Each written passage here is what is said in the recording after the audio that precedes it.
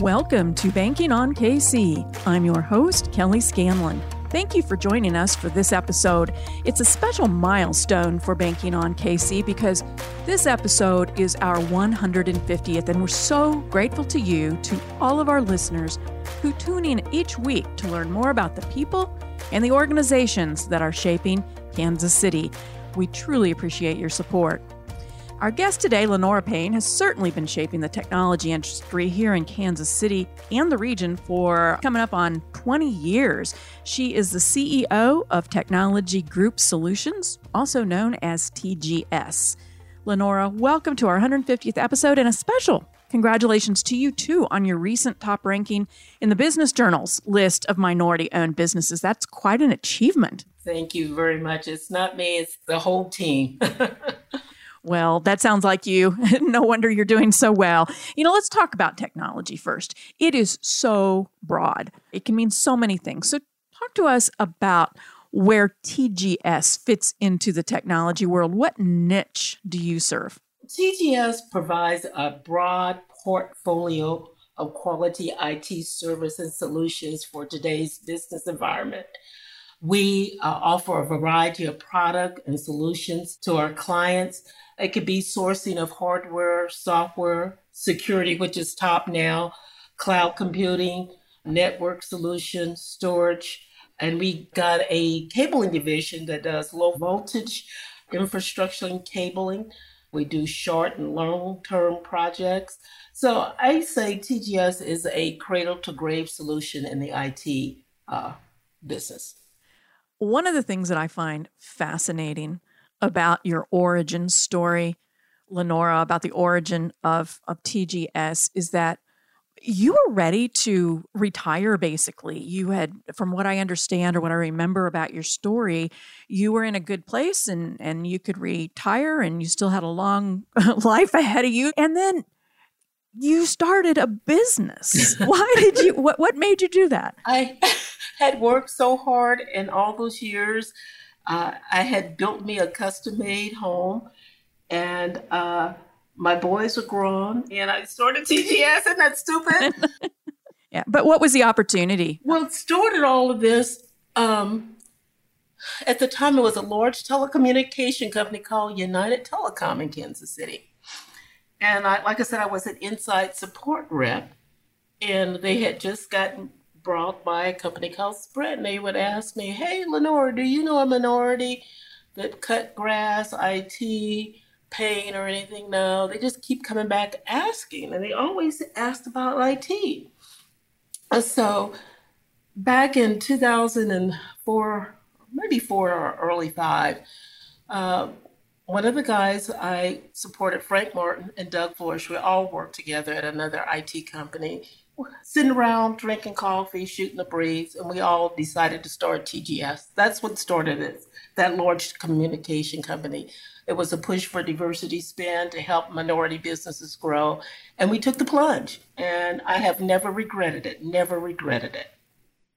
Lenora, what inspired you to become an entrepreneur? I would say it was my mother. Growing up, we would go to garage sales, and I was, to get clothes. So my mother started buying clothes for people that's not in our size at home. And I said, "What are you doing?" She says, "I think I'm going to open up a business." So she started selling clothes, used clothes. And then one day she was at a garage sale and found some antiques. And that started a whole new business. My mother gave up the clothing business and focused on antiques and jewelry. She taught herself the business, and I am so proud that she did that. I love antique jewelry. That's my weakness. But if it wasn't for my mother, I don't think I would have ever done this, stepping out like she did. It was my mother. I owe her a lot. Yeah, so she inspired you. She picked up some of her entrepreneurial traits. And importantly, I think this is something that a lot of entrepreneurs don't realize when they get started, is that when you're running a business, it's going to be a lot of hard work. Some people have a glamorous idea of entrepreneurship and business ownership, but you knew better because I bet you were working with your mom too. Yes, it's a lot of hard work. You don't cut it off from 8 to 5. No. Exactly. And here now you own a multi-million-dollar business.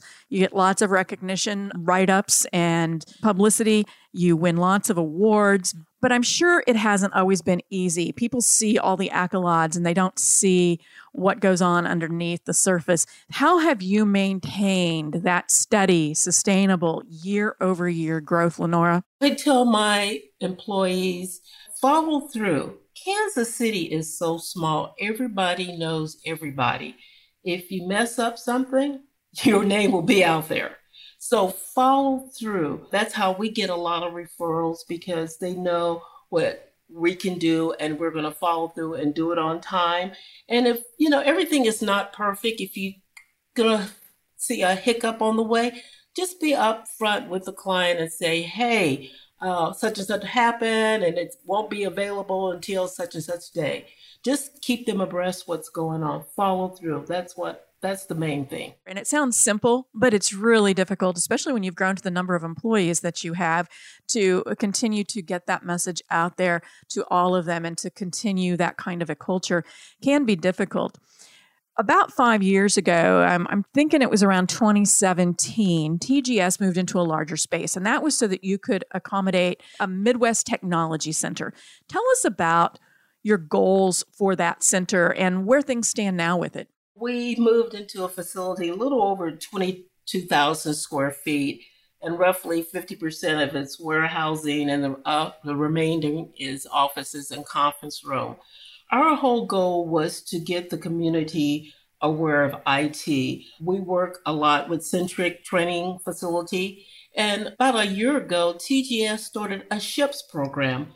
We wanted to help inner city kids get into IT. We work with the Kansas City, Missouri School District and the KCK School District for high school kids to let them know what's available in IT. It's just not always hardware, what people think of.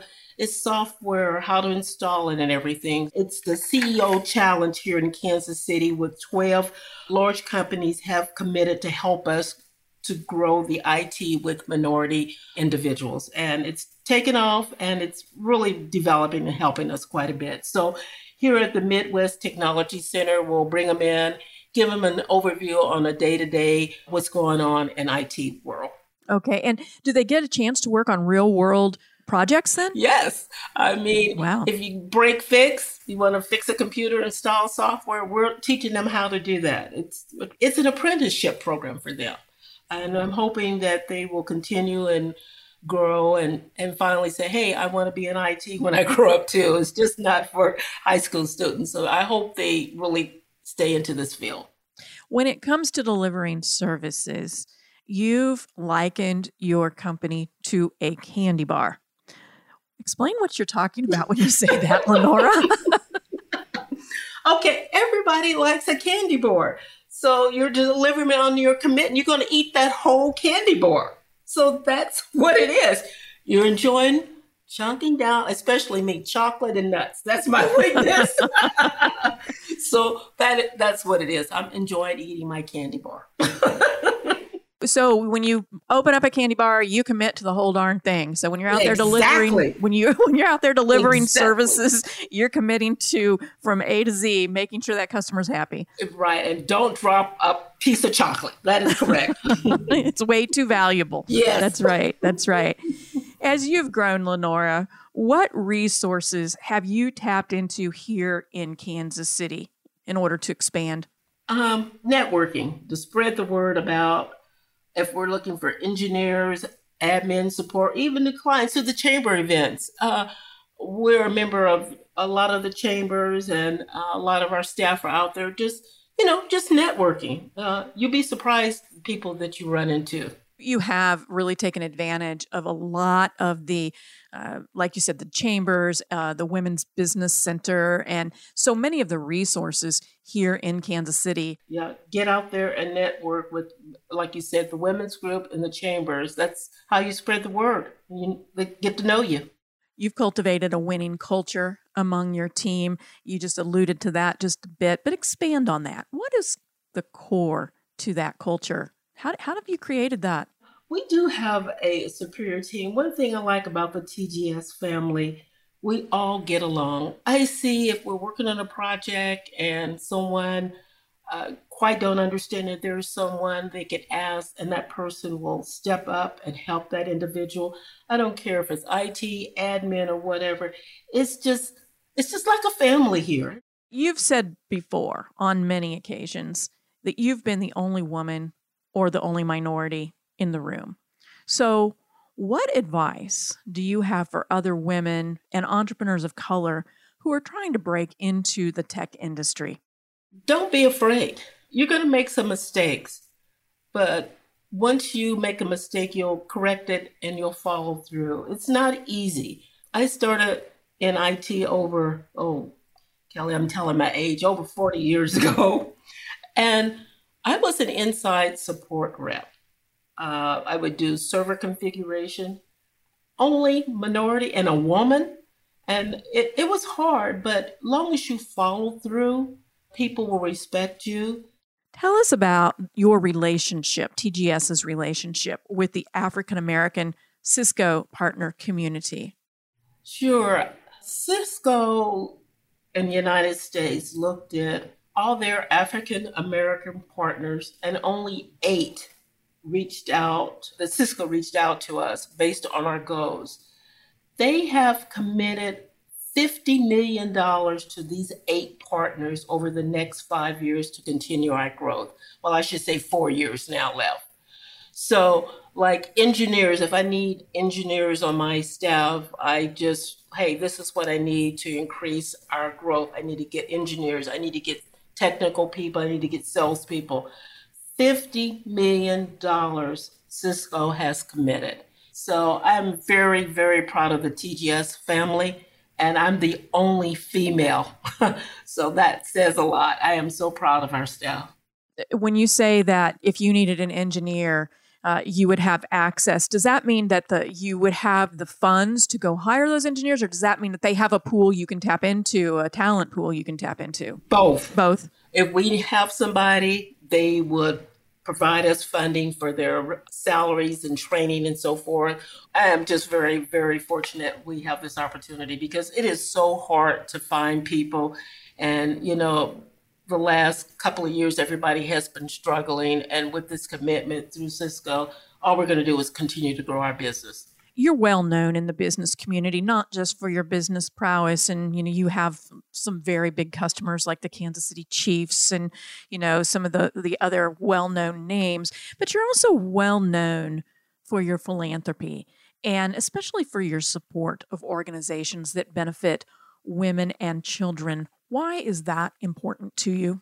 Well, as growing up,